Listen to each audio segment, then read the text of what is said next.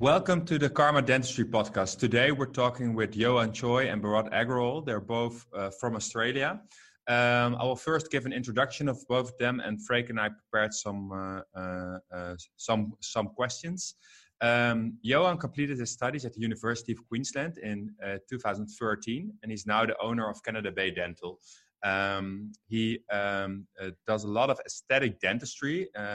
What I saw from his website, and I don't know if it's up to date, but he's currently undertaking a master's in clinical dentistry in removal of fixed prosthodontics at King's College in London. I don't know if you're still doing that or you already finished that. I was supposed to be finished last year, but I deferred. I got lazy, so I deferred a year. So I'm supposed to finish this year if everything goes to plan. If so everything goes back to normal, okay. Yeah. Well, Johan does a lot of complex cosmetic and reconstructive dentistry, and he also lectures and teaches around Australia in the areas of aesthetics and natural cosmetic restorations. Bharat, he grew up in Melbourne, and he's now called the Sunny Coast his home for over 14 years now. He studied dentistry at Griffith University in Queensland, and he graduated in 2012, if I'm correct, from your LinkedIn account. 2010 even. Okay, great. And Bharat is truly passionate about the art of dentistry and has completed a master's in aesthetic dentistry, also at King's College in London. And he also did a postgraduate diploma in the management of advanced aesthetics and restorative dentistry to the Academy of Dental Excellence. I had the honor to meet Bharat already at the Tokuyama Key Opinion Leader meeting in Tokyo in May 2019. Well, guys, thank you for being here on the show. Is there anything that I missed, something that is crucial to your resume? So Bharat started off as a hygienist earlier in his career, and then he decided to be a dentist. I think you guys forgot that. Because if you look at the first degree Bharat completed, it was as a hygienist, yeah? Isn't that right, Bharat? It's completely incorrect, Johan, but I appreciate you bringing it up. But anyway, I think you nailed the introduction. I do like the fact that you stressed that Johan is still completing his master's. I think it's a point of pain for him that he's so lazy and often probably so unmotivated that he can't even get to writing his thesis at this point, which he probably should be doing right now instead of sitting here chatting to us. Yeah, I think you nailed all the points there, Martin. That was excellent. Right. Nice. Great start. Okay. I will ask the question. You can both answer.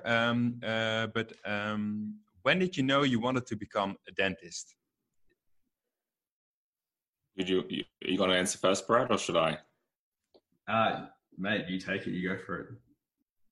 Oh, I guess in Australia, like as an ethnic, you don't get many choices in terms of occupations that you can really choose from, right? Maybe Bharat is the same, but for me, growing up, as being from an immigrant family, you sort of get the choices of you're either going to become a lawyer, doctor, dentist, or an engineer. So out of them, originally I wanted to become a doctor, but it was, really my final year where, mum sort of sat me down and said, you've got the grades to go into everything, but do you want to waste the best years of your life being a resident and intern? And I sort of said, probably not. So for me, it wasn't, that I particularly was passionate about it when I went in, and so it was really, me thinking about my quality of life and the lifestyle factors associated with dentistry. And I've been so surprised that I've actually become so passionate and I enjoy dentistry so much, now. What about you, Bharat? Yeah, very similar. So it was always, I guess, growing up, it was, grow up, be a doctor, work hard. And I guess for me, I did some work experience in like year 10, year 9 at high school. A friend of mine, his dad was a dentist. So I actually went in and observed him. And I thought it was really, I guess I hadn't really considered it up until then. And it was really quite cool sort of watching I guess what he was doing day in, day out, some of the impact that he was having on his patients' lives. And I guess it sort of brought that to the forefront a little bit to start considering doing dentistry as well. And then I guess, again, had sort of the grades to do it and kind of went into it not really knowing what I was getting myself into. And it's really interesting. I always think back to, in Australia, you have to get a certain grade to get into dentistry, but then you have to do this thing called the UMAT, which is some sort of aptitude test that looks at your, I guess, critical thinking ability. And then you do an interview. And I always think back to the interview that I did getting into dentistry. And I think of, like, I guess how much I didn't know about dentistry when I sat that interview. And I always feel so blessed that I actually somehow got the opportunity to get in, because I feel like if I was interviewing myself now, I would tell the 18-year-old self to go back and really reconsider if this is the right thing for you, because I had no idea.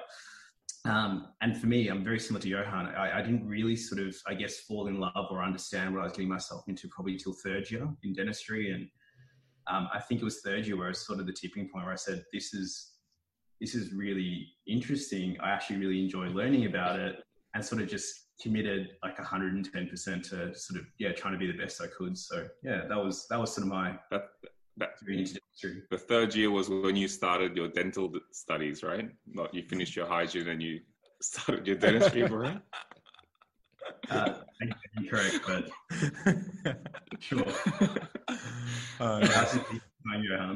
But none of you has a dentist in the family, or a father or a brother, sister. No, I think both of us, we have. You go on, bro. Yeah.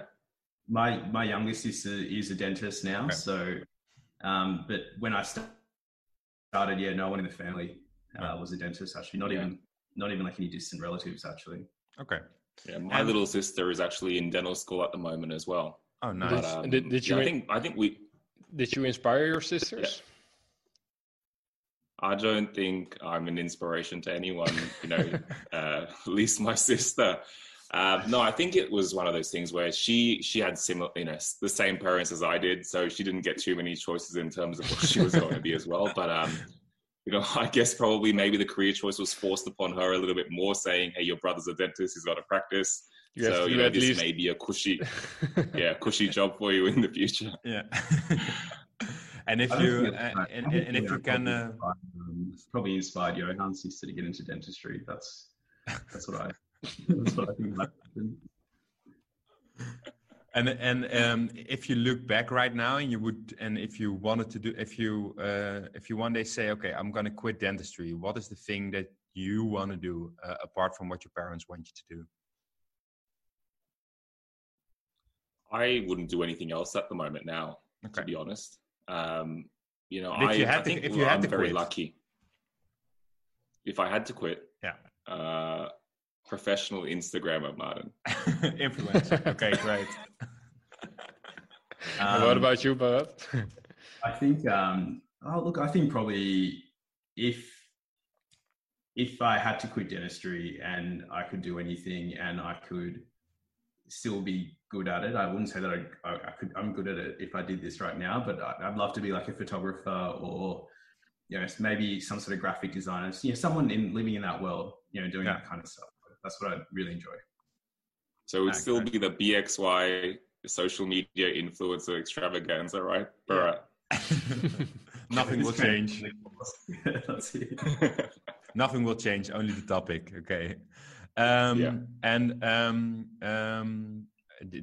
During your dental school, because when you were younger, you didn't have any mentors or anyone who inspired you to become a dentist, but when you were in dental school, was there someone there that inspired you and gave you the passion that you have right now?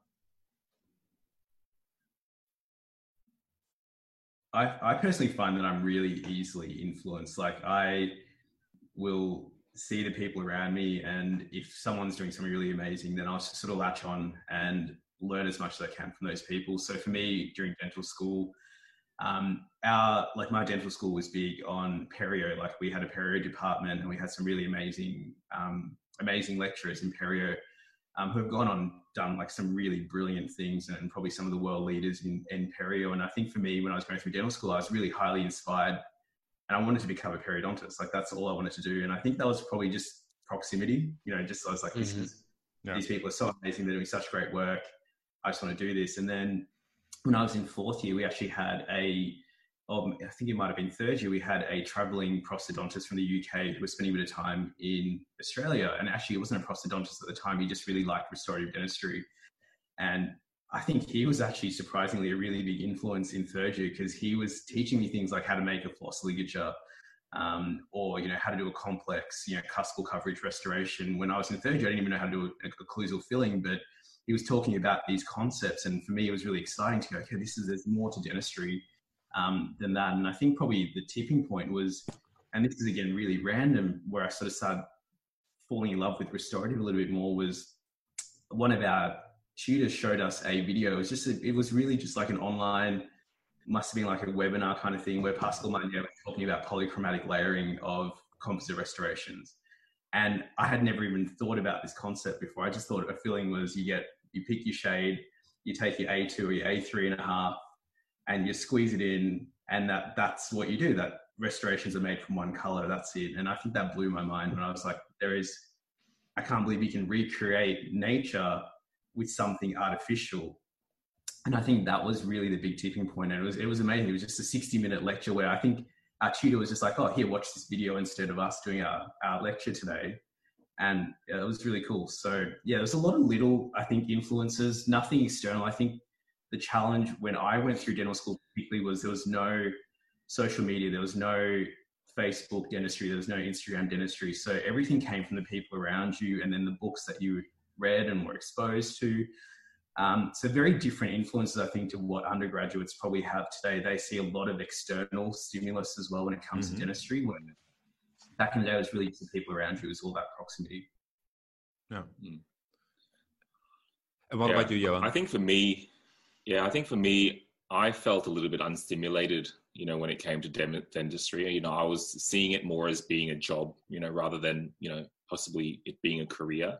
Back then, I thought maybe I might even go back and study medicine, because I didn't particularly enjoy dentistry too much. But towards the tail end of my university training, I think that's when social media sort of really started to take off. Maybe not Instagram at that stage, but really when it came to Facebook, I think Style Italiano started back then. A lot of these bigger Facebook groups were coming on the scene, and I was looking at what was possible. And I think that sort of opened my eyes in terms of, the types of cases we could do, the difference we could make to people's lives. And, that's when I seriously really started to consider, hey, maybe this is something that I can see myself doing. I think for me, no disrespect to my faculty, they were amazing. But, I think a lot of the demonstrators that I had, they weren't doing the type of dentistry that I really aspired to do, so I would go off and, read case reports, of great Australian dentists. And, and I think I sort of settled upon, there was this prosthodontist, Christopher Ho in Sydney, and I think as an ethnic guy in Australia, I gravitate towards similar people from similar ethnic backgrounds who are super successful. And, this guy called Chris Ho was absolutely crushing the game in Sydney. And, I looked at his work and I sort of aspired to, become a lesser version of him, and I'm just, and I guess it was just little incidents like that really sort of shaped my career and inspired me. Yeah, well, that actually sounds really similar to me. I don't know if it's the same for Freek. Actually, my father is a dentist, and that was for me one of the reasons not to become a dentist, because people always think that you're pushed into dentistry, and I always wanted to do something different. When I was younger, I wanted to do something creative. When I got older, I wanted to do medical school. I wanted to become a surgeon, and then in the final year I decided to become a dentist. And like you're saying, Instagram was also a huge inspiration for me, but only after graduation. I didn't know any well-known dentist. The only people that were around me were my father and my teachers. And if I look at the teachers at university, they don't do what I do today. And Freek is already laughing. I think we can make a whole podcast about it. But when I think I only knew Pascal Magne, and then when I noticed Instagram, I think it was somewhere at the end of 2017, so a little bit late. Then I saw what was possible, and that was also a huge inspiration for me. So I think we're pretty similar in that way, that Instagram has become a really huge inspiration, and for me a part of my life. And I think that also goes for you guys. And what are your thoughts on social media today? Because we talk a lot about it. Bharat, you already had a slide with the world of smoke and mirrors. It was a really nice slide in your presentation. Can you tell me a bit more about your social media experience and the pros and cons of it? Yeah, look, I think social media is really amazing. I think all of us, like you said, it's a big part of what we do. But I think it's very much, there's two sides to it, and I think that's what I really worry about with the whole smoke and mirrors aspect of it. Often, I think, as younger clinicians particularly, I think it's really important for younger clinicians to seek inspiration and see what's possible, so they have that growth mindset. So that's something to aspire towards, something to keep attaining higher levels or keep bettering themselves as a result of. But I think when you're early on, I think it's also important that you focus on the fundamentals and the basics. And I think that's where it's really interesting. Everyone sort of mentioned that at undergraduate level, everyone was a little bit uninspired. They sort of felt that their tutors maybe weren't teaching them the stuff they wanted to learn. But I think on the contrary to that, I think it's really important that when you're starting out, you understand that the basics are so important.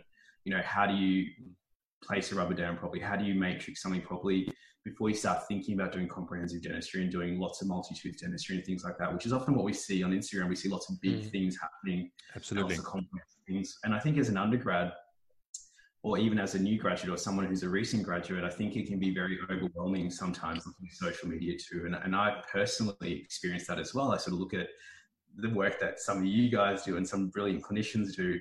And sometimes you can feel a little bit down. You kind of start doubting your own clinical ability, and you start doubting whether you're delivering everything you can to your patients. When you see that, look, Martin, Freak, and everyone, these guys are doing these like brilliant restorations.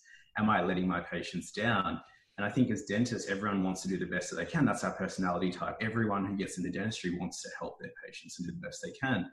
So you have to take social media with a bit of a grain of salt. You need to take it for what it is. It's people showing, I guess, really amazing things day in, day out, but use that as inspiration and not as something that makes you feel worse about your clinical ability. And I always kind of say you want to seek inspiration from other people and everything that you see on social media, but you don't want to be competing with other people on social media. You want to be competing with yourself. Can you go into the surgery tomorrow and do a better job than you did yesterday? Can you be a better version of yourself? And has that external inspiration helped you towards achieving that result? So I love social media, but I also think everyone just needs to see social media for what it is, and not too fixated on it. And I think that's a big thing that I tell a lot of my younger associates as well, is yes, this one day everyone can do this kind of stuff, but you don't have to do this right now. And the expectation isn't that you do this right now. You should be able to identify and diagnose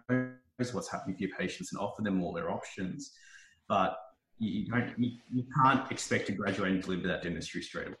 Yeah, I agree. But I think to add to that, Bharat, but I think to add to that as well, I think an important thing to consider is, I think that's one aspect of social media, but I guess it's now a platform where you can really connect with like-minded people, like look at the group we've formed, and it's amazing that, I never knew I would know these two great guys, in the Netherlands, like such talented clinicians, we've got some amazing clinicians there, and, we're all so different, we're all from different countries, but yet we motivate each other and we inspire each other, on a daily basis. Like I look at your cases, especially like post-COVID, I'm just going, shit, these guys, like, I'm like, you guys are like, have improved so much, since you've come out of lockdown, and, it's so inspiring. And I think at the same time, Bharat talked about competition, and you're not in competition with anyone else, but I think it's about being able to look at these beautiful cases and, being inspired rather than being in competition. And I think that's like a very sort of, a big thing to realize. Yeah, Yeah, absolutely. definitely. I remember meeting Martin last year. We were staying in the same hotel in Tokyo, and I think we saw each other from across the room, but it didn't quite click at that point why we were both in Tokyo at the same time. Yeah. And then we ended up going to the KOL meet, and then straight away, I think Martin came like to me 2 minutes later. He's like, Brett, it's nice to finally meet you. Like, we've been chatting on like Instagram, but we never mentioned that we were both going to Tokyo that week. And he was like, it's me, the Dental Dutchman. And that's like, it was kind of cool to like, his introduction was his like Instagram handle. Yeah. It was awesome. That's how connected it makes the whole world.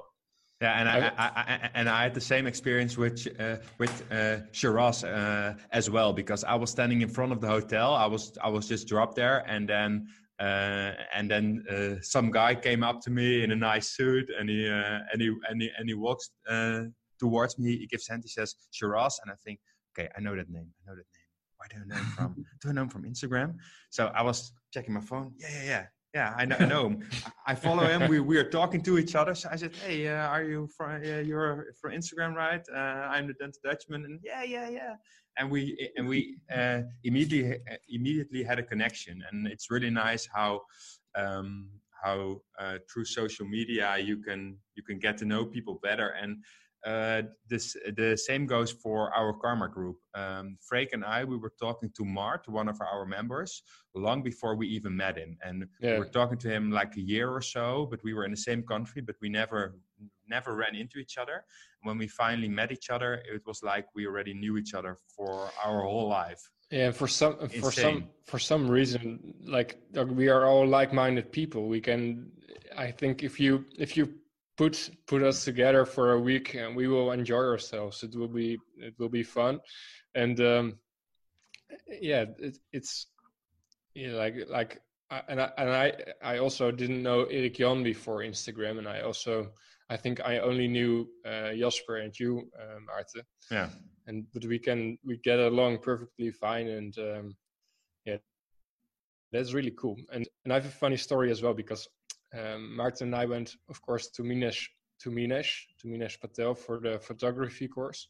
And then I stayed in London for 2 more days. I really did not know George by then. I think it's just before we started the University of Instagram chat. But then I was sitting with a friend of mine who lives in London in a cafe, in a bar, in a pub.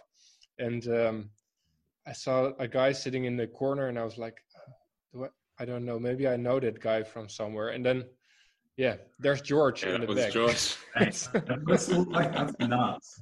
But I didn't know until the next day. I went looking on Instagram, and then I saw George with the story about Invisalign, I think. Whoa.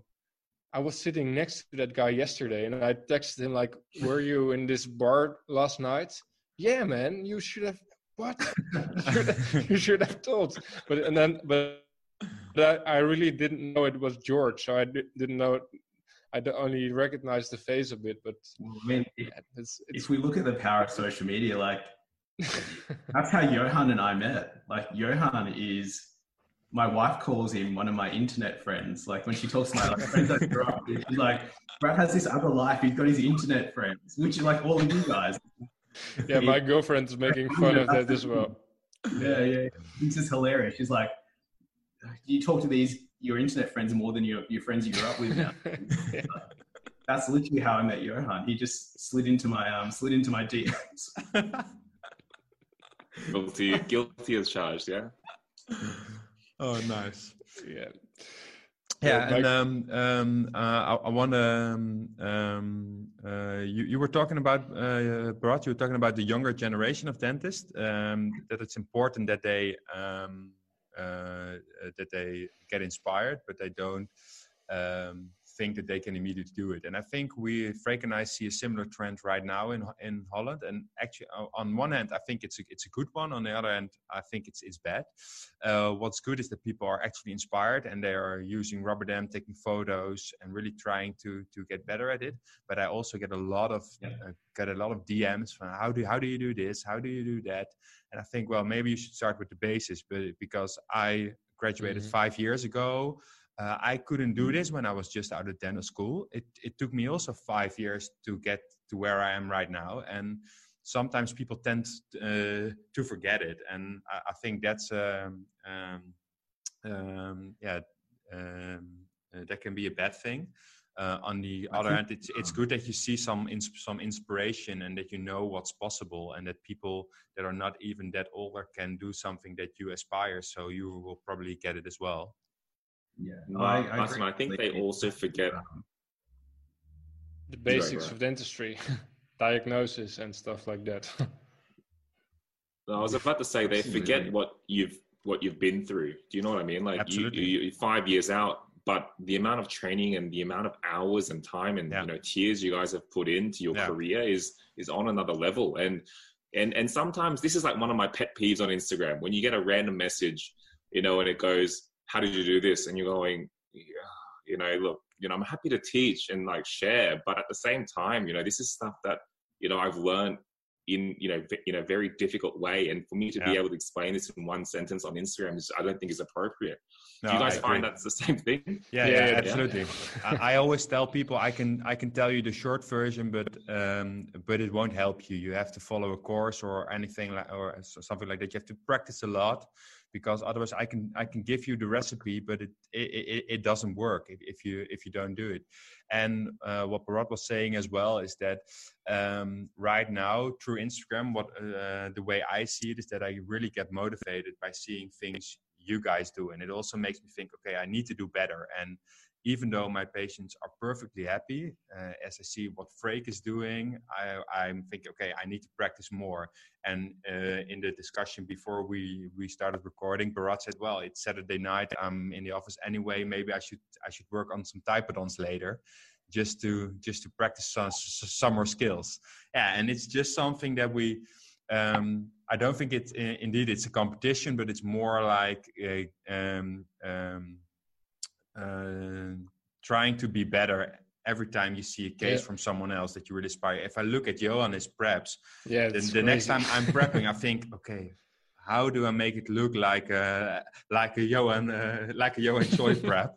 And it's a really huge inspiration. And if I look at Bharat, his composite work next to ceramics, the next time I'm layering, I think, okay, how can I make it look like some of his cases? So it's I think you guys are a huge inspiration, and you always push me to put in more effort. And I think indeed, like you were saying, Johan, that people forget about that. They think it just by doing it will eventually come, but you don't see the hours you put in after treating your patients, working on typodonts, going to courses, lectures, reading stuff, looking at videos. It's a lot. Remember, Martin, when we went to Minesh's course, then the night before we just put on videos by Victor. It was by Dennis Kritikov. Yeah, Dennis Kritikov, and just watched hours of layering. We just we were at the apartment at 11 p.m. I guess, and we watched till 2 a.m. We were just watching YouTube videos on interior layering. That guy is insane. Hey? He's a beast. Yeah, it's unbelievable. It's so next level. That's cool. Yeah. By the way, Bharat's not really gonna practice.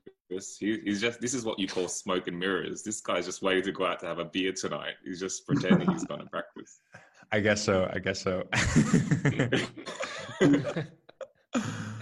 In all seriousness, so I think there's always that whole notion of you sort of become the average of the people that you hang around with, and it's we've got such like an amazing group within Australia itself. Like Johan, David, and Aiden ourselves. We pretty much talk. We've got like our own group chat. We pretty much talk every day, and they're such a big inspiration, but now social media has made that group so much bigger and so much more diverse. And it's cool to be inspired by the people that you have like this geographical proximity to. But now it's just like, it's insane. The boundaries are just crazy. You can just, you can reach, like, it's crazy. You read an article and you see the author and you can reach out to them on Instagram now. Yeah. And it's just crazy. Like, a lot of them are just so happy to reach out and go, hey, like, what did you think? Or you can ask them a question about this paper that they've written. This just didn't happen like 10 years ago. It was, you send an email and then maybe, they'll probably get hundreds of emails every day, but now it's just so instantaneous. And it's really cool. It's really, really cool. Yeah, but it's dangerous sometimes too. If I see how many hours I'm on Instagram every day, and I set this on my iPhone, I've set this limit for 30 minutes a day, and I often somewhere in the morning I already have to ignore the my screen time limit. So it's like, hey, you have to stop now. No, just press ignore, and it's often already somewhere in the morning, and then I think, oh, what am I doing with my life? But then on the other hand, it's without Instagram, I wouldn't have been doing this kind of work, because as we all say, I get inspired every day by new cases, and it really helps you to grow. And if you use it in a good way, I think you can improve a lot. And absolutely, it's just like a digital portfolio. And if I look at Freek's Instagram and my Instagram, our Instagram is purely for dentists, and that also has something to do with the way we practice dentistry over here. We don't have any. We do have some sort of private practices, but all the fees are government regulated, so we don't need to make any advertisement. But I think it's different in Australia. And if I look at your pages, there are some cases I think that are more for the patient and some that are more for the dentist. Like Johan, his prep photos, I don't think any patient wants to see it. But then again, you have some other aesthetic cases that are really appealing to a patient, where you show it before and after, and they know what they can expect. And the same goes for Bharat as well. Do you think do you see your own Instagram as something that's purely for dentists or purely for patients, or indeed the mix of both? I think mine is mainly targeted towards dentists, and I think for me, again, this comes back to the whole notion of what social media is for. I think sometimes social media can be misused as well. People use it as their highlight reel, but then also something to, I guess, make themselves feel better, or use it as a way to sort of, I guess, market themselves, or come across as some sort of expert authority, or to sort of one up someone else. And I think for me, when I use my social media personally, like my pure intention personally for social media is, does my post have some sort of educational merit to it? And I always try and think, is this going to benefit some other clinician? Because I think part of what I think our responsibility as young dentists is also to help shape the way dentistry is going to be practiced in the future. And I think every generation has that responsibility in any sort of professional service. We are very great. I'm very grateful. I think we're very blessed to have an opportunity to be part of this great faculty that is dentistry. So for me, it's like, if I can use social media as one avenue to have some sort of reach to hopefully inspire or help someone understand a concept better, that's my motivation behind posting. But I also see how it's a brilliant tool for marketing for patients as well. A lot of patients get their information from social media these days. So I don't think I have that balance at all. Mine is, I think, very much tailored towards dentists. I can see why a patient-targeted approach would be very useful as well in this day and age. Yeah, but you also have a different Instagram from your practice. Correct. And that's completely for patients. Yeah. Absolutely. Yeah. Because they don't want to see, retraction. It's completely irrelevant. Yeah, I agree. And what about you, Johan? I would have to say that I've got way too many prep photos on my page for it to be geared towards, towards patients. Yeah. However, having said that, I do think it attracts, I think, when you show workflow things, some before and afters. And, I think what it does show patients though is that you are a conscientious practitioner who takes pride in their work. So Yeah, exactly. I think our types of pages can still attract educated patients who are, who want to understand what goes behind the scenes to achieve a quality result. Yeah. However, I think, it's mostly for dentists. I think if you want to attract patients, you need to have a separate page with nice before and afters, for the majority of patients, in my opinion. Like you already have. Yes, which is not going very well. I should stick to dentists, I think. Yeah. Okay, great.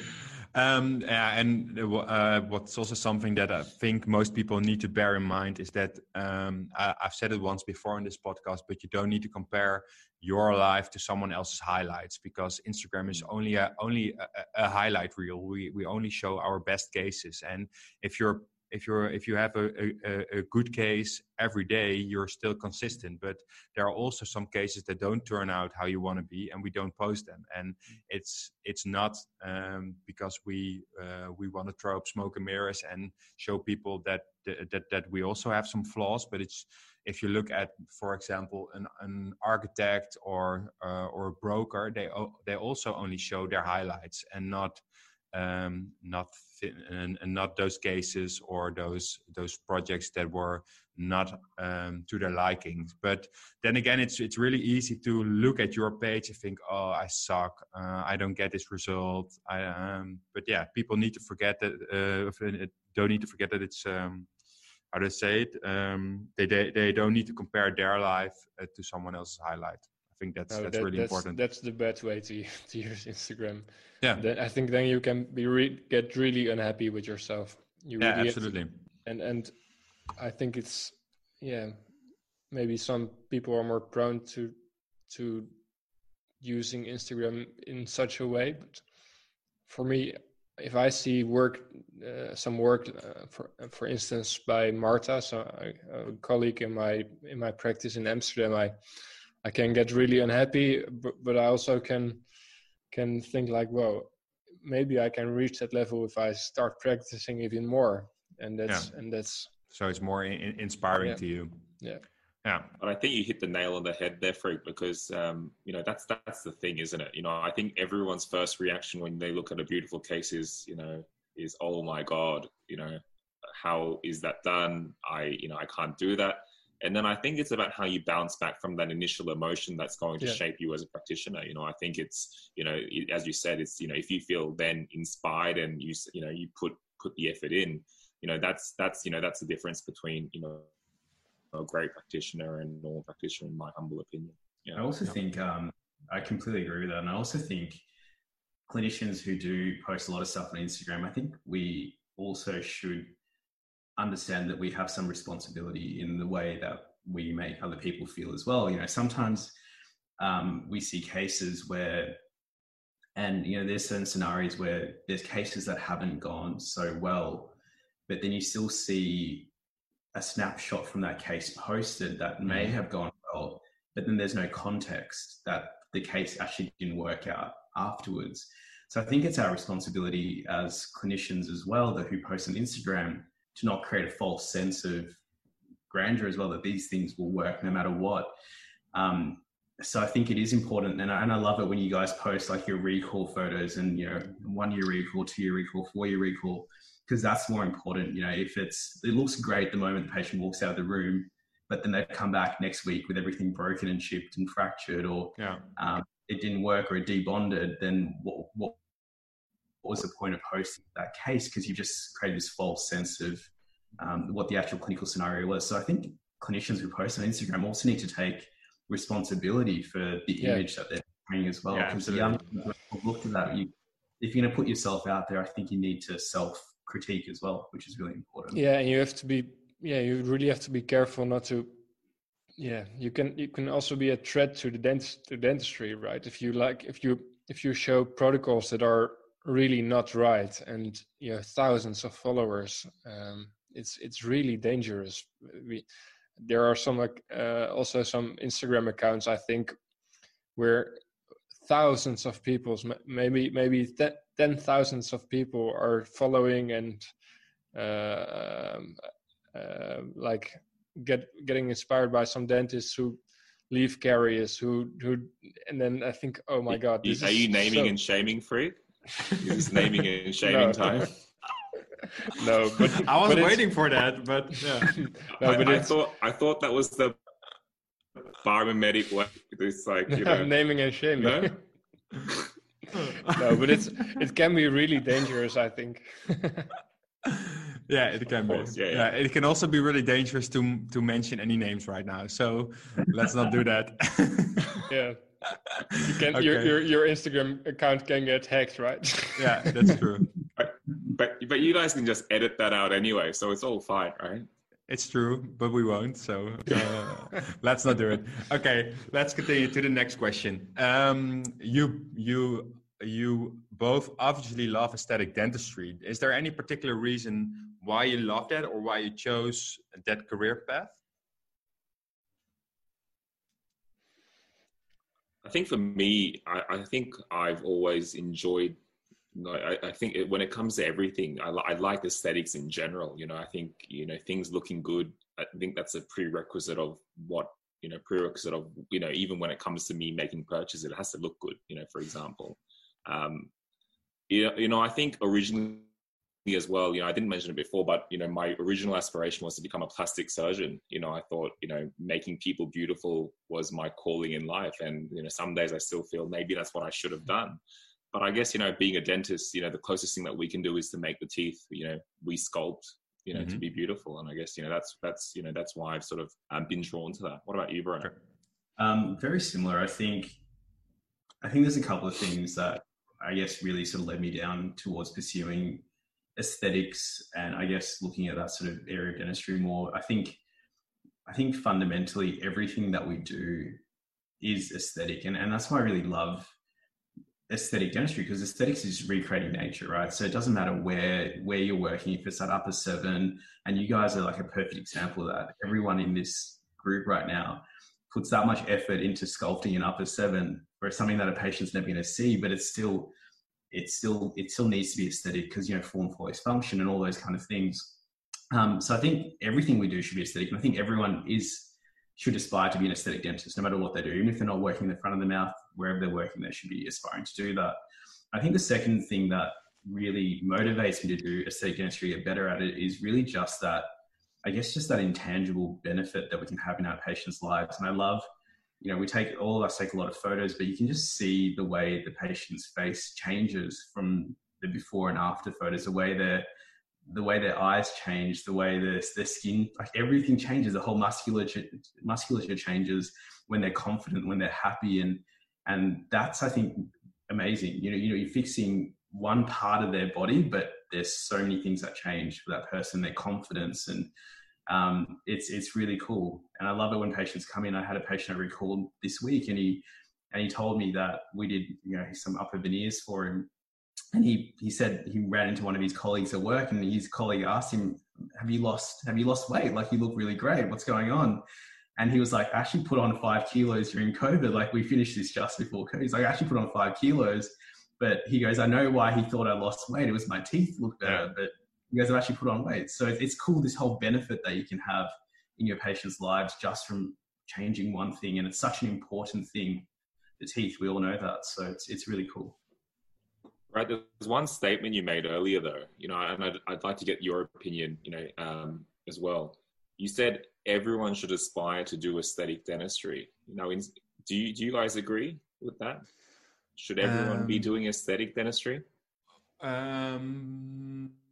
a good question. Well, I don't think everyone should do aesthetic dentistry, but I do think that everybody needs to have some sense about what aesthetics is. And I think, for example, what Bharat told is that it's important to in the posterior region we can just make flat fillings. We call them pancakes in Holland. Just make flat fillings. You can do it, but the patient won't benefit from it in the long term because you have some sort of natural anatomy in a tooth, and it has a function. It's not there just for fun. So I think we need to be conscious about that. And I also think no patient ever wants ugly restoration.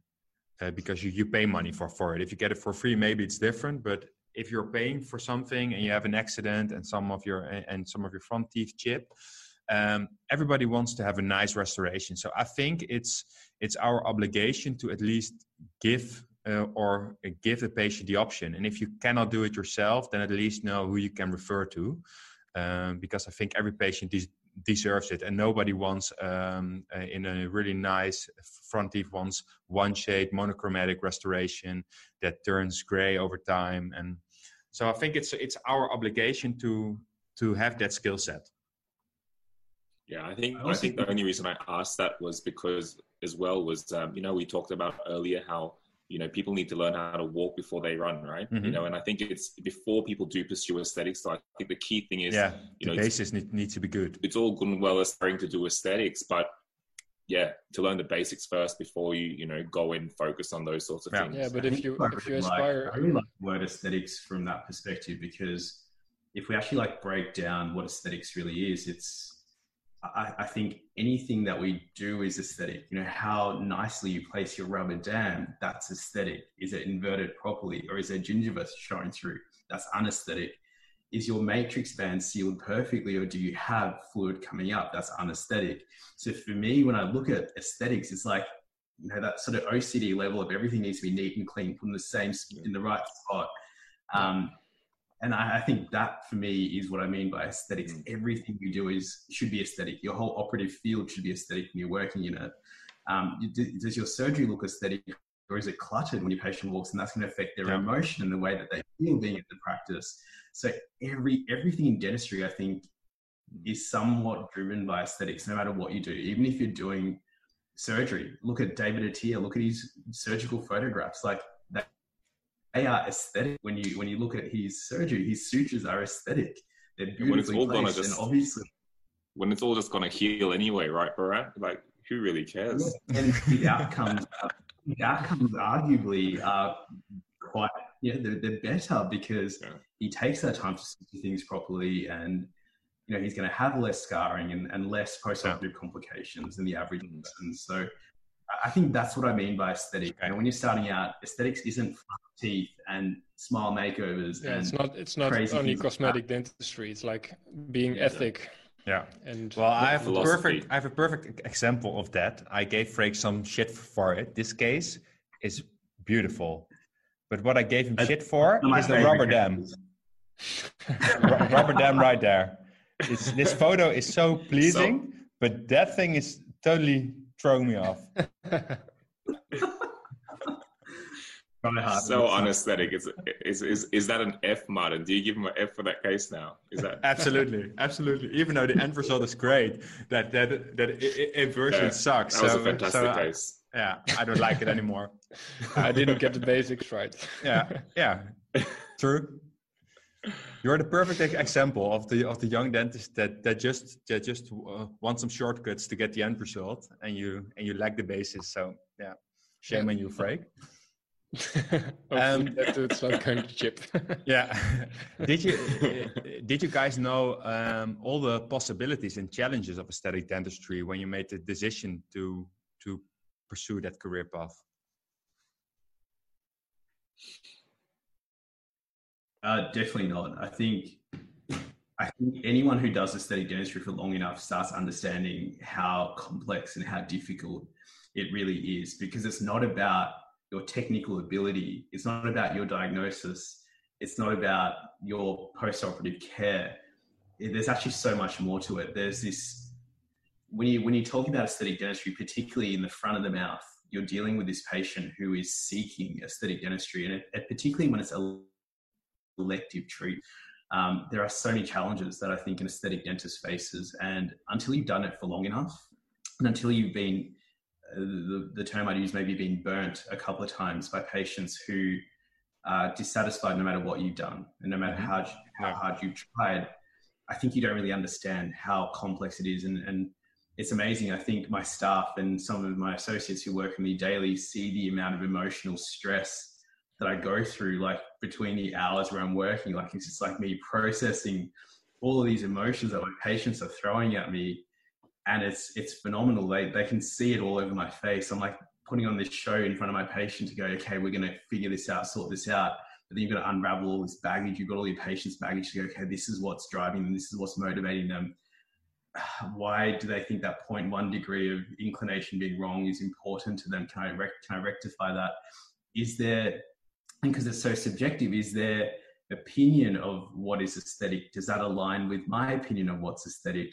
Do I need to change my plan to align better with that? And I think that's the biggest challenge with aesthetics, cosmetics, anything where you're changing the patient's appearance is it is largely subjective. You know, everyone says beauty is in the eye of the beholder, right? Mm-hmm.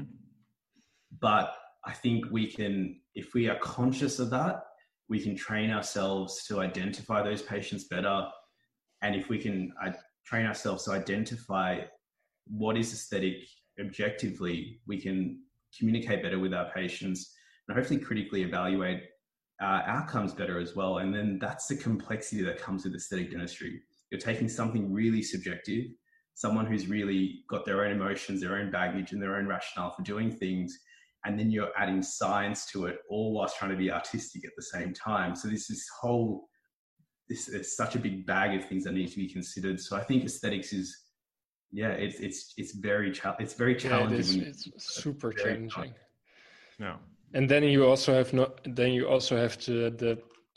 yesterday I had such a stressful day because I was doing this quadrant on a fairly young woman. I thought I was going to make it look beautiful, but she was so stressed during the treatment. She was like, she had these panicky eyes above the rubber dam, and she was like constantly breathing heavily and sometimes moving a bit, and I just could not do what I wanted to do. And that is also sometimes if you do a front restoration and you think, well, I'm going to take 2 hours for it and I'm going to make it beautiful, but then after 30 minutes your patient already is shaking and asking how long it will take, and sometimes it doesn't work. Mm-hmm. Yeah. And it's like this big fact. If you look at the work on Instagram, it usually looks really easy. You see a clean rubber dam, you see brinkers everywhere, no drop of saliva or blood. Yeah. But you don't see the struggle behind it. To get to that easy looking picture, it can be so stressful. Mm-hmm. Absolutely. Mm. What do you think, Johan? Have you sort of had that experience with patients seeking aesthetic dentistry in your practice where you've had to deal with, like, I guess that sort of complexity? Because I don't know, it might be sort of my demographic as well. I'm on the Gold Coast and very aesthetically driven, but Sydney is also very aesthetically driven as well. It's one of the hubs for, I guess, cosmetics and aesthetics in Australia. So it'd be interesting to see if there's a difference in demographic as well on how we manage that. Yeah, I think for me, my demographic is a bit different to yours, Brett. You know, I think you treat a lot of younger patients as well, whereas a lot of my patient base is between the age of 40 to 70, you know. And I think they're at a different stage in life. I find that in the area that I'm in, most of my patients are pretty chill, pretty relaxed. You know, you get the occasional difficult one, but I think that comes down to, you know, how you manage their expectations, and just documenting each step of the process and consenting them at each stage is, you know, super important for those types of patients. But, you know, for the most part, I've had a pretty easy experience when it comes to aesthetics, because, you know, a lot of my patients are happy to accept my perceived aesthetic rather than them, you know, dictating to me what their aesthetic is. Yeah. And do you guys ever feel that you are maybe too harsh on yourself when you look at aesthetics? Because if I look at some case on Instagram, we always have our opinion ready. And one of the perfect examples is one of the last posts from David, where he showed a denture when he had the zoom in, and people started reacting. You should do a gingival graft. You should do some orthodontics. You should do this. You should do that.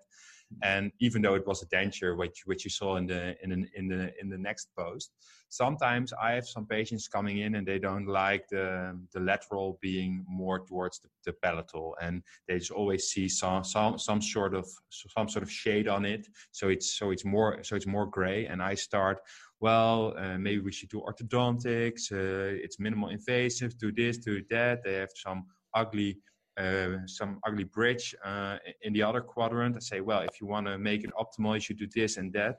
And eventually they are just happy when I bond some composite on the lateral and make it more, make it more in harmony with the rest. And it's not what I find aesthetic, but they are so happy with it. Do you also notice that sometimes you're just too harsh or want too much when you can also do it way more easy? I think it's our responsibility to, and the thing is, patients often come in thinking or knowing something is wrong with their smile. Like you said, they are unhappy with the tooth being dark. And you mentioned it very, very nicely. Why is that tooth dark? It's further away from the eye, less light hits it, so it appears darker when it's palate overted like that. Yeah. But the patient doesn't know that. The patient doesn't know why that tooth is appearing dark. In their head, they might think, oh, do I just whiten my teeth? Is that going to make the situation better? Something like that. So I think as aesthetic dentists, it's our responsibility to diagnose comprehensively, give our patient all of the options like you mentioned, is orthodontics the most appropriate way of approaching that situation? And then from there, helping guide our patients, because at the same time, they know something's wrong, but they don't know how to objectively describe what's wrong. How many times have you had a patient come into the practice and they go, I'm here because I want you to fix the gap between my teeth? Mm-hmm. Have you had that? And then you sit them back in the chair and you're looking and all their contacts are nice and tight and there's no gap anywhere. There's no food pack. And in our head, we're thinking, where's the gap? Yeah. And the patient's just referring to like a large incisal embrasure, like maybe one tooth is slightly rotated or something's chipped. And then you sit them up and you have that awkward conversation where you give them the mirror. And what do you mean? Yeah. What can you point to where, like, which gap do you not like? And then you look like an idiot because they think, oh, this guy doesn't even know where my gap is. Like, should I have to with my history? But I can totally relate. They don't know how to describe what we're talking about. So I think, yes, we can be harsh on ourselves, but I also think it's our responsibility to diagnose comprehensively. I don't think it's being too harsh. I think we need to give the patient the options. And if they choose something else, you've consented them. It's like anything else in dentistry, anything else that we do. If they choose a suboptimal outcome or something that's not ideal, you've done your job already. If you don't diagnose it, then the opposite happens. When the patient comes in and you haven't told them all the options, that's when you're in I think things are worse. And they go, my teeth still don't look. You forgot to mention all the different options and all the things that are shortcomings with their teeth.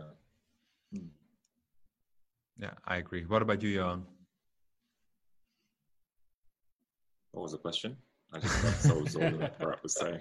And if you're sometimes too harsh on yourself, that you look at something that is in your opinion is not aesthetically pleasing, while the patient is already happy with it, and you could have such an easier life just by doing a simple thing instead of the whole package. Yeah, I agree wholeheartedly what Bharat has said, in that regard. I think it's, very important to share what all the options are, because I think a lot of the time patients come in not knowing what is possible, nowadays. Who knows what they might have seen on social media. They might be thinking, hey, whitening is the only way to improve my smile. Or they may be thinking, porcelain veneers are the only way to improve my smile. And I think it's very important to show them not only what the options are, but the difference in quality that we can offer them in terms of aesthetics as well, what natural aesthetics really entails. And as Bharat mentioned, if we show them that this is what a natural aesthetic is and this is what the ideal outcome is, as long as we've consented them and if they choose a suboptimal option, then that's on them. I think it's a very contentious thing as well. I've thought about this in a lot of the time, and we comprehensively tell them about all of these aesthetic issues that may be present, from in an objective way.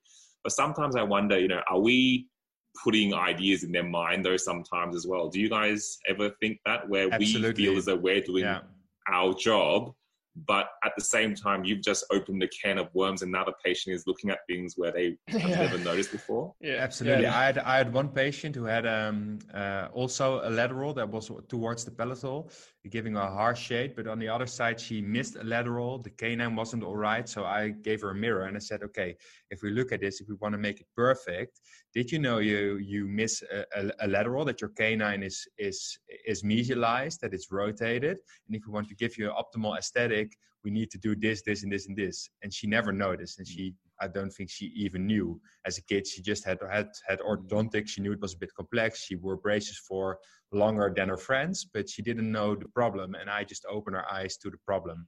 And yeah, once it's seen, it cannot be unseen. So that's actually quite terrible. Yeah. I think it's contentious. I think with elective treatment, remember, as dentists, our responsibility is helping the patient attain optimal health, right? And optimal long-term health outcomes with their teeth. So I think it's really important that we obviously diagnose caries and periodontal disease and, occlusal dysfunction and all the things that we look at as general dentists day in, day out.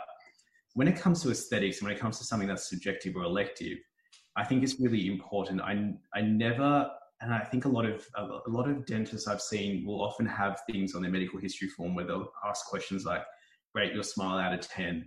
If you could change something about your teeth, what would you change? We don't do that in our practice. We never ask questions to our patients, because for me, when it comes to something elective and something aesthetic that isn't going to necessarily just improve their dental health, I don't want to give them a solution for a problem they don't perceive that they have at this point.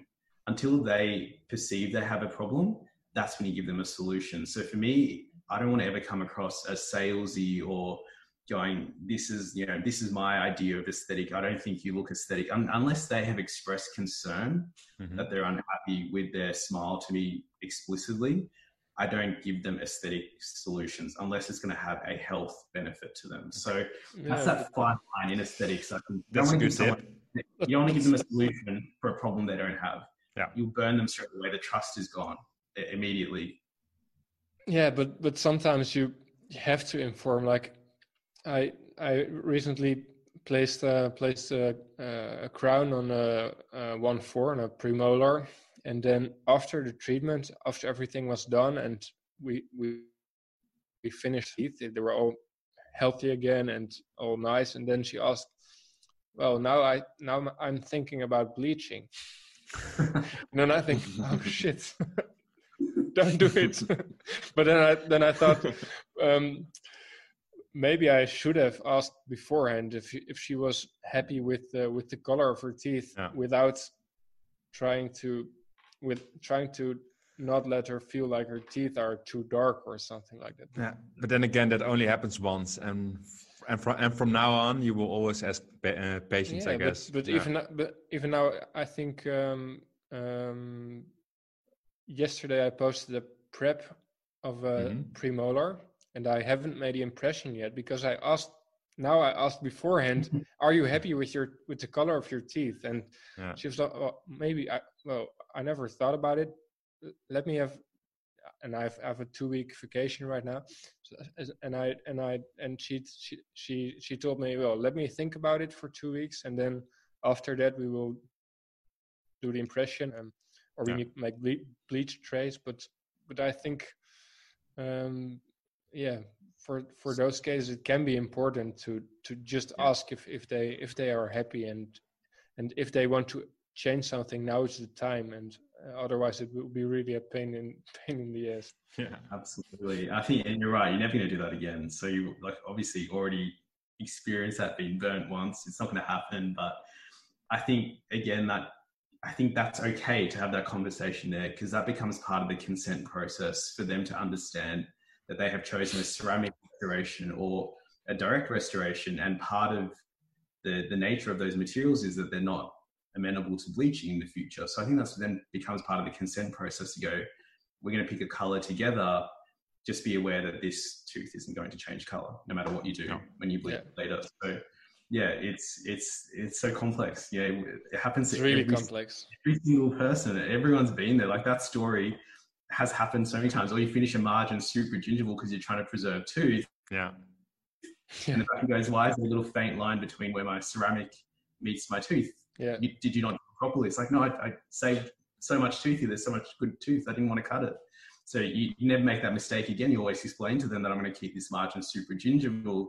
You might see a faint little transition line. Are you going to be okay with that? So yeah, all these little things happen to everyone. Yeah. I think absolutely. Yeah.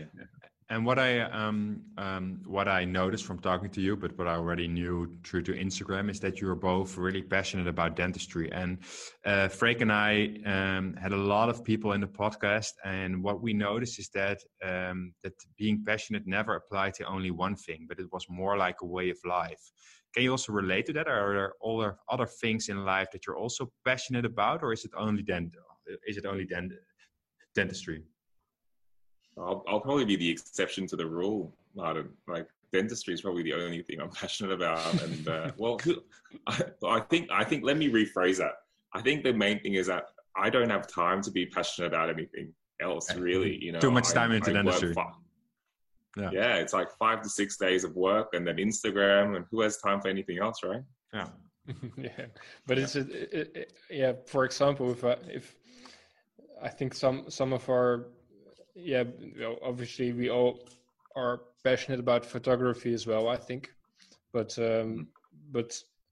like if I look at myself, if I cook something and I never have the time to cook, but the coming 2 weeks I will have time, but I really try to do it good as well, and try to keep my cutting board neat and make some pictures, post on Instagram. No, but it's like doing things with love, with passion. It's not only my restorations that I try to do well. Yeah, I think that's a great point. I think you know, even though we might not have particular hobbies that we're passionate about, I think whatever we do, you know, I think we try and be good at whatever we, you know, approach in everyday life, right? Bro, what are your hobbies? I don't know, except for drinking, dancing. Oh, dancing, that's his hobby. He's passionate about dancing, that's right. Ignore Johan. I'll send you the video, boys, to add to the podcast. Great. Looking forward to it. Anyways. Is that the wedding video or no? There's plenty. There were a couple. There was something with the wedding, right? Or yeah. I love dancing, but I wouldn't say I'm passionate about dancing. Okay. Yeah, and don't worry about Johan's video. That's nothing important. Look, I'm very similar to Johan. At this point in my life, I don't have time to be that passionate about anything else, but I'm passionate about our business and what we've built with our business and our practices and what sort of goes into that. That's part of it, but that's still related to dentistry, obviously. Yeah. It's really interesting. I mean, I was listening to you boys a few weeks ago and that exact topic came up, and I was talking to my wife about it, and she's like, and I was telling her, like, oh, passionate people are so passionate about everything. And it was just funny. She was like, she's a dentist as well. She's like, you're so OCD about your dentistry and, you know, your margin being perfect, your matrix being perfect, your rubber dam being perfect. She's like, why don't you just like pick up after yourself at home? Like, you know, it's like, so it's, Guilty. You know what I mean? Like so yes and no. But right now for me, it's all about the business, building our patient base. And so it's all still related to dentistry, but it's all those little facets. You know, I'm passionate about photography and dentistry, and passionate about the business and patient experience side of dentistry. And there's so many facets to dentistry, and that's why it's so cool, because you get to do lots of little things as well. Wow. And you already told that Johan that you met each other through Instagram, and Johan slid in your DM.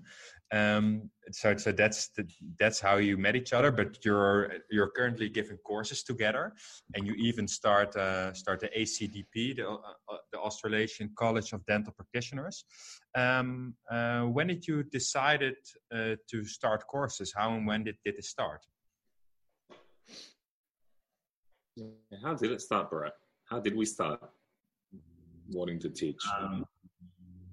I think going back to how we met, Johan literally messaged me on Facebook years ago. It would have been, I don't know how long ago, maybe 6 years ago now.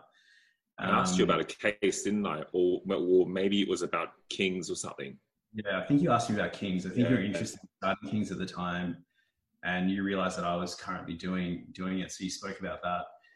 as far as sort of courses go, I think it kind of got to the point where we were really quite active on Facebook as well. We had like a group where we were posting a lot of cases, and there's a lot of interaction, and we were spending a lot of time, I guess, mentoring people and trying to somewhat, help and facilitate other people's learning.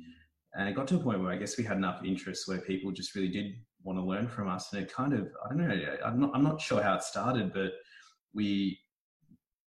I guess Johan and I sort of wrote a course together. We did, we trialed it actually on all our associates and a couple of close friends who came to the course for the first one, just to see if we had something that was of interest that people would get something out of. And we had some really great feedback. And since then, I'm not sure how many courses we've done now, but it's been really quite exciting. We've sort of evolved our course from a 1-day hands-on composite course to a 2-day hands-on composite course. And ACDP is amazing, and it's really cool to have heard Johan talk about how Chris was one of his inspirations, and now Chris is the lead for ACDP. He's gone from looking up to someone to now working alongside someone, delivering a course which we hope is going to be really quite amazing in Australia. So I don't know how it originated, Johan. Do you recall how this all started, or? No, I think it was a natural progression. I think it was, we had this mindset of trying to do good dentistry, and, people were interested to, learn about it. So I thought, I think we both thought, why don't we share it to a bigger audience and actually be able to devote sufficient time to, to be able to teach it properly. But I think, at the end of the day, now that we are running courses, I think, it's so humbling that people are, actually coming to learn from us. There are so many great clinicians out there, and yet, we have these people, who want to come and learn. So I think it's, we've got to, I always feel as though it's a huge responsibility, and, no matter how many times we do the courses, I'm always very nervous, not with what I'm going to present, but, nervous about, the responsibility of being able to share what I need to share, and, give them as much value as they, as they can receive. So, and I think Bright's the same in that regard. Yeah, well, I can relate to what you said, that it's always a burden is not a good word, but yeah, you feel responsible, and people pay money, and they pay usually a lot of money to come to you for a day or for 2 days, and you always want to live up to it. And if I look at myself, I always feel that I need to improve my course every time, and I need to update my lecture. But then again, you are coming for the first time, so you don't know what I've said before. So there are some courses around Holland that are giving the same lectures for over 5 years now, and it's totally fine. But for me, I always feel some sort of responsibility to update and to be better, and every course has to be another 10% better, just to give people value for money. But yeah, sometimes it's a burden, but on the other hand, you're being so rewarded in the reactions of people, and but sometimes I also feel, for example, Freek and I, we want to do something with biomimetics, and we're going to do a posterior course as well. But then again, I just feel a little bit frightened that if I tell them the right things, the correct protocols, because I don't want to be responsible for somebody doing something that isn't okay. And yeah, that's with rubber dam, that I think it's less than with something like composite or porcelain. So yeah, that's but you guys have the blessing from the master, right? You guys already have the master's blessing, so it's fine. It's true. Yeah. That's true. Hey, and if we look at the ACDP, what are your plans going forward? Is it something that you want to do on a monthly basis, or even more? Are you going to work less and give more lectures and courses, or how do you want to progress?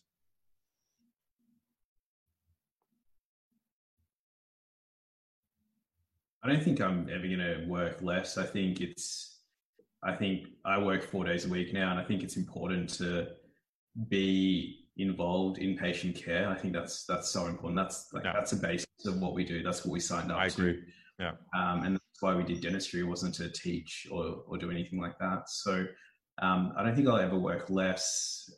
I mean, I think we had 5 or 6 composite courses scheduled this year Mm-hmm. that are all still going ahead. They've just been rescheduled due to COVID.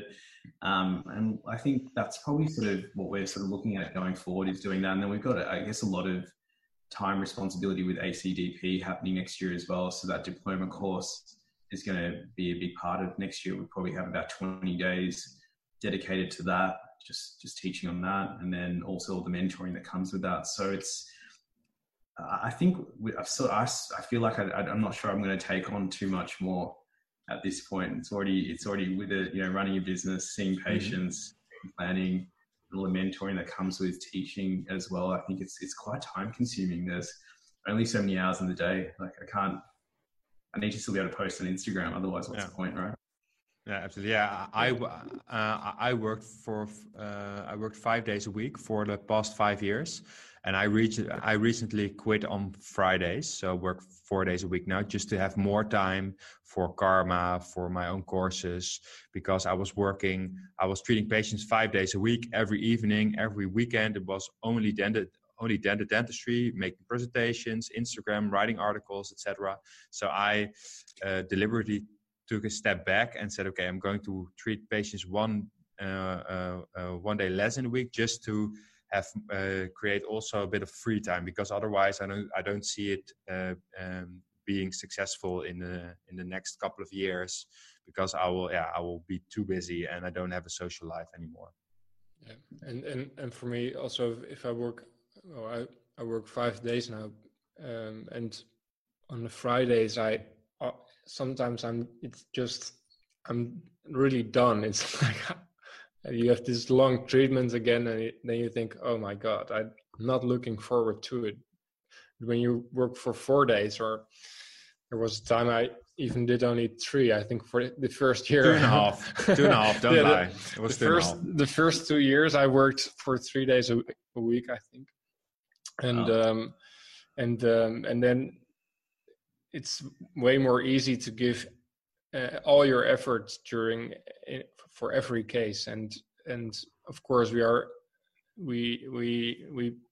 are dentists, and we should be helping as many patients as possible. But on the other hand, sometimes it's good to focus a bit more on, or to be able to focus more. I cannot focus equally well when I work 5 days. I just found out, because so I'm looking forward to the time where I work 4 days again, and I like to have some time for my other hobbies as well, because I'm not doing anything else except dentistry. So during the lockdown, I was drawing again. Drawing has been like this big passion during my whole life, and but you're a drawing thief, so yeah, still dentistry. I actually only stopped when I became a dentist.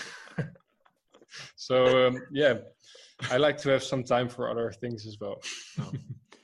Yeah, and as some people may not know, is that Bharat is living in Melbourne and he's working on the Gold Coast, and we talked about it before in our before chat. And it's like 1,700 kilometers apart, so that's like the same living in Holland and working in the Ukraine. That's how crazy it is. Johan, do you live close to your practice, or do you also have to travel a lot? Lane. So I live a 3-minute walk away from my practice. Awesome. Because I hate driving to work. It's just a waste of time. Yeah. And Bharat, why did you decide to live in Melbourne and work 1,700 kilometers away? Because it's also a huge social impact. You don't see your wife for 3 to 4 days a week. Yeah, it's definitely hard. So I've been doing this commute for 2.5 years. And it really was just born from, it's complicated in the sense that I grew up in Melbourne, and then I moved to Queensland or the Gold Coast for uni, and then just after I graduated, met my wife, and we just stayed here. And I think the biggest thing that ties to the Gold Coast is our business. We've got our practice, and that's such a big part of my life. I kind of call it, it's like my baby, the practice. And we decided about 2.5 years ago that we wanted to live in Melbourne again. You know, all our families there, our friends are there. A lot of people I grew up with are all in Melbourne. So it kind of became this compromise of, okay, how do we live in Melbourne, but then still retain the practice? And I love my patients as well. I've got this sort of mature patient base now that I've been seeing some of them for 6, 7, 8, 9 years. It's so hard to separate that as well. It sounds crazy, but it's really not that hard. You know, pre-COVID, it almost became like catching an Uber, getting on a plane. Like it wasn't that difficult. You spend, you know, I know some people travel more driving to work than I would have a week, but the hardest thing is, being away from home 3 nights a week. Yeah. But that's how I sort of balanced it. You know, I work 4 days a week. I fly in the morning that I start and then fly back as soon as I finish on Friday, which means I'm only ever away 3 nights a week. I'm still in Melbourne 4 nights a week. So psychologically, it still somewhat works. Yeah. And honestly, you know, you guys sort of spoke about how dentistry is all consuming and you're always doing dentistry, you're always doing things. For me, it was actually really nice because it gave me geographical separation from the practice. And it's exactly right. Like right now, it's Saturday night, and because I'm stuck up in the Gold Coast now because Victoria's gone into lockdown, look where I am. I'm in the surgery. So when, you know, I can't do that when I'm in Melbourne. No. But when I'm here, I'm just tempted. I just walk to the surgery and annoy everyone. I'm just there for no reason. I'm not even doing anything. But I just want to be there to see how everything's going. Is everything working like the way we want it to? So it was good. And if you're at home, do you also don't do any dentistry anymore? So you don't go on Instagram and just try to keep away as much as possible, or are you still? That's the intention. Yeah, it doesn't work that way. Yeah, not always. I think I try to do less. Yeah, in the weekends, which is good. Okay. And I really appreciate, like, my staff are amazing. They don't call me on the weekends. They don't call me on Monday.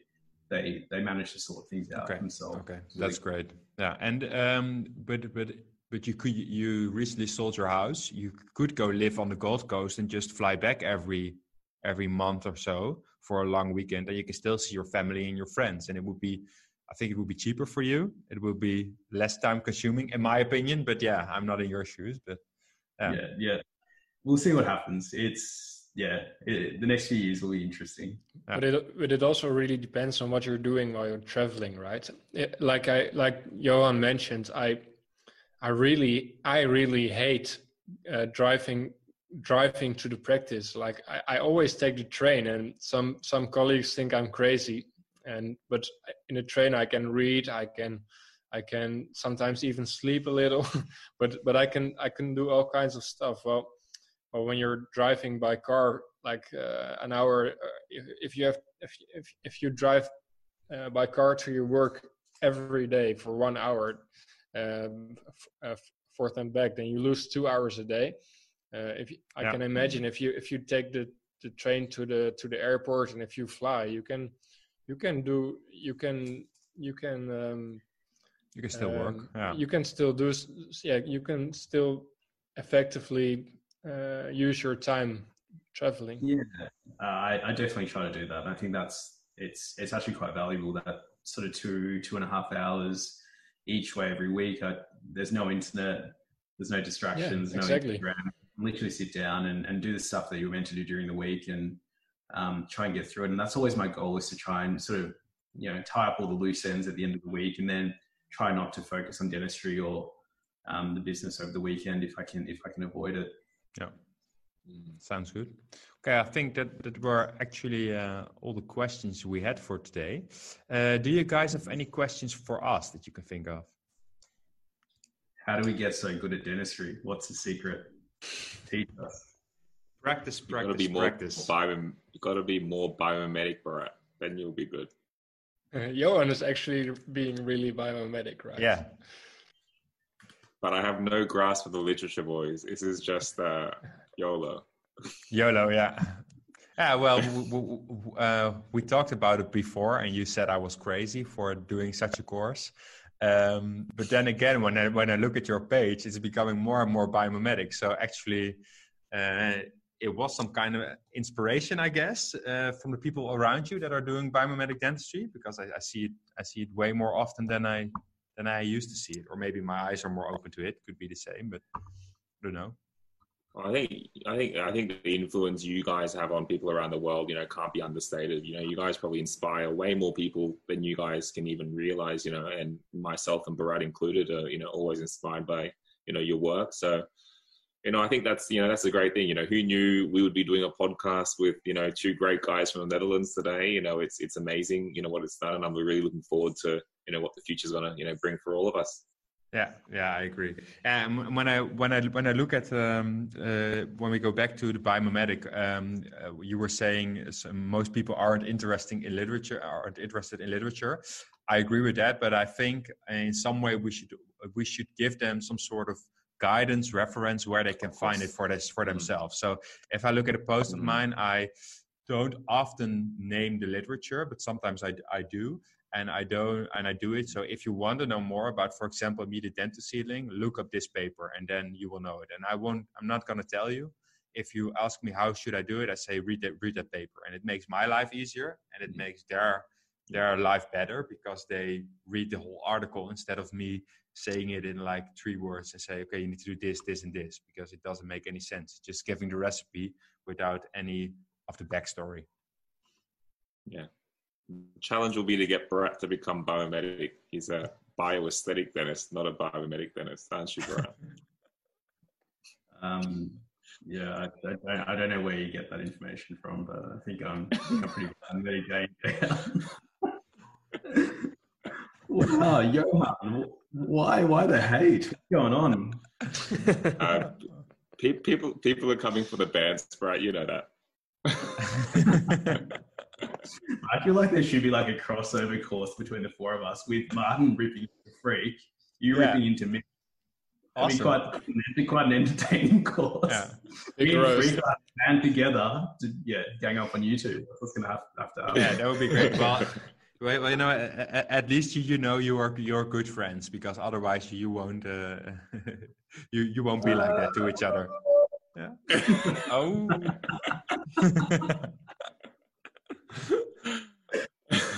Maybe beat Stratum next year if anyone wants to sign up to my composite course. No, Johan, we'll send out the links later.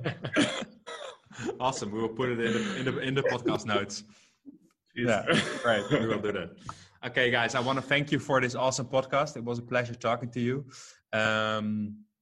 It would be nice if in some way we could meet in the future. I already met Bharat last year, but it would be nice if we could do some sort of meet up with everybody that's in our group. It would be awesome to finally see you in person instead of all the online stuff.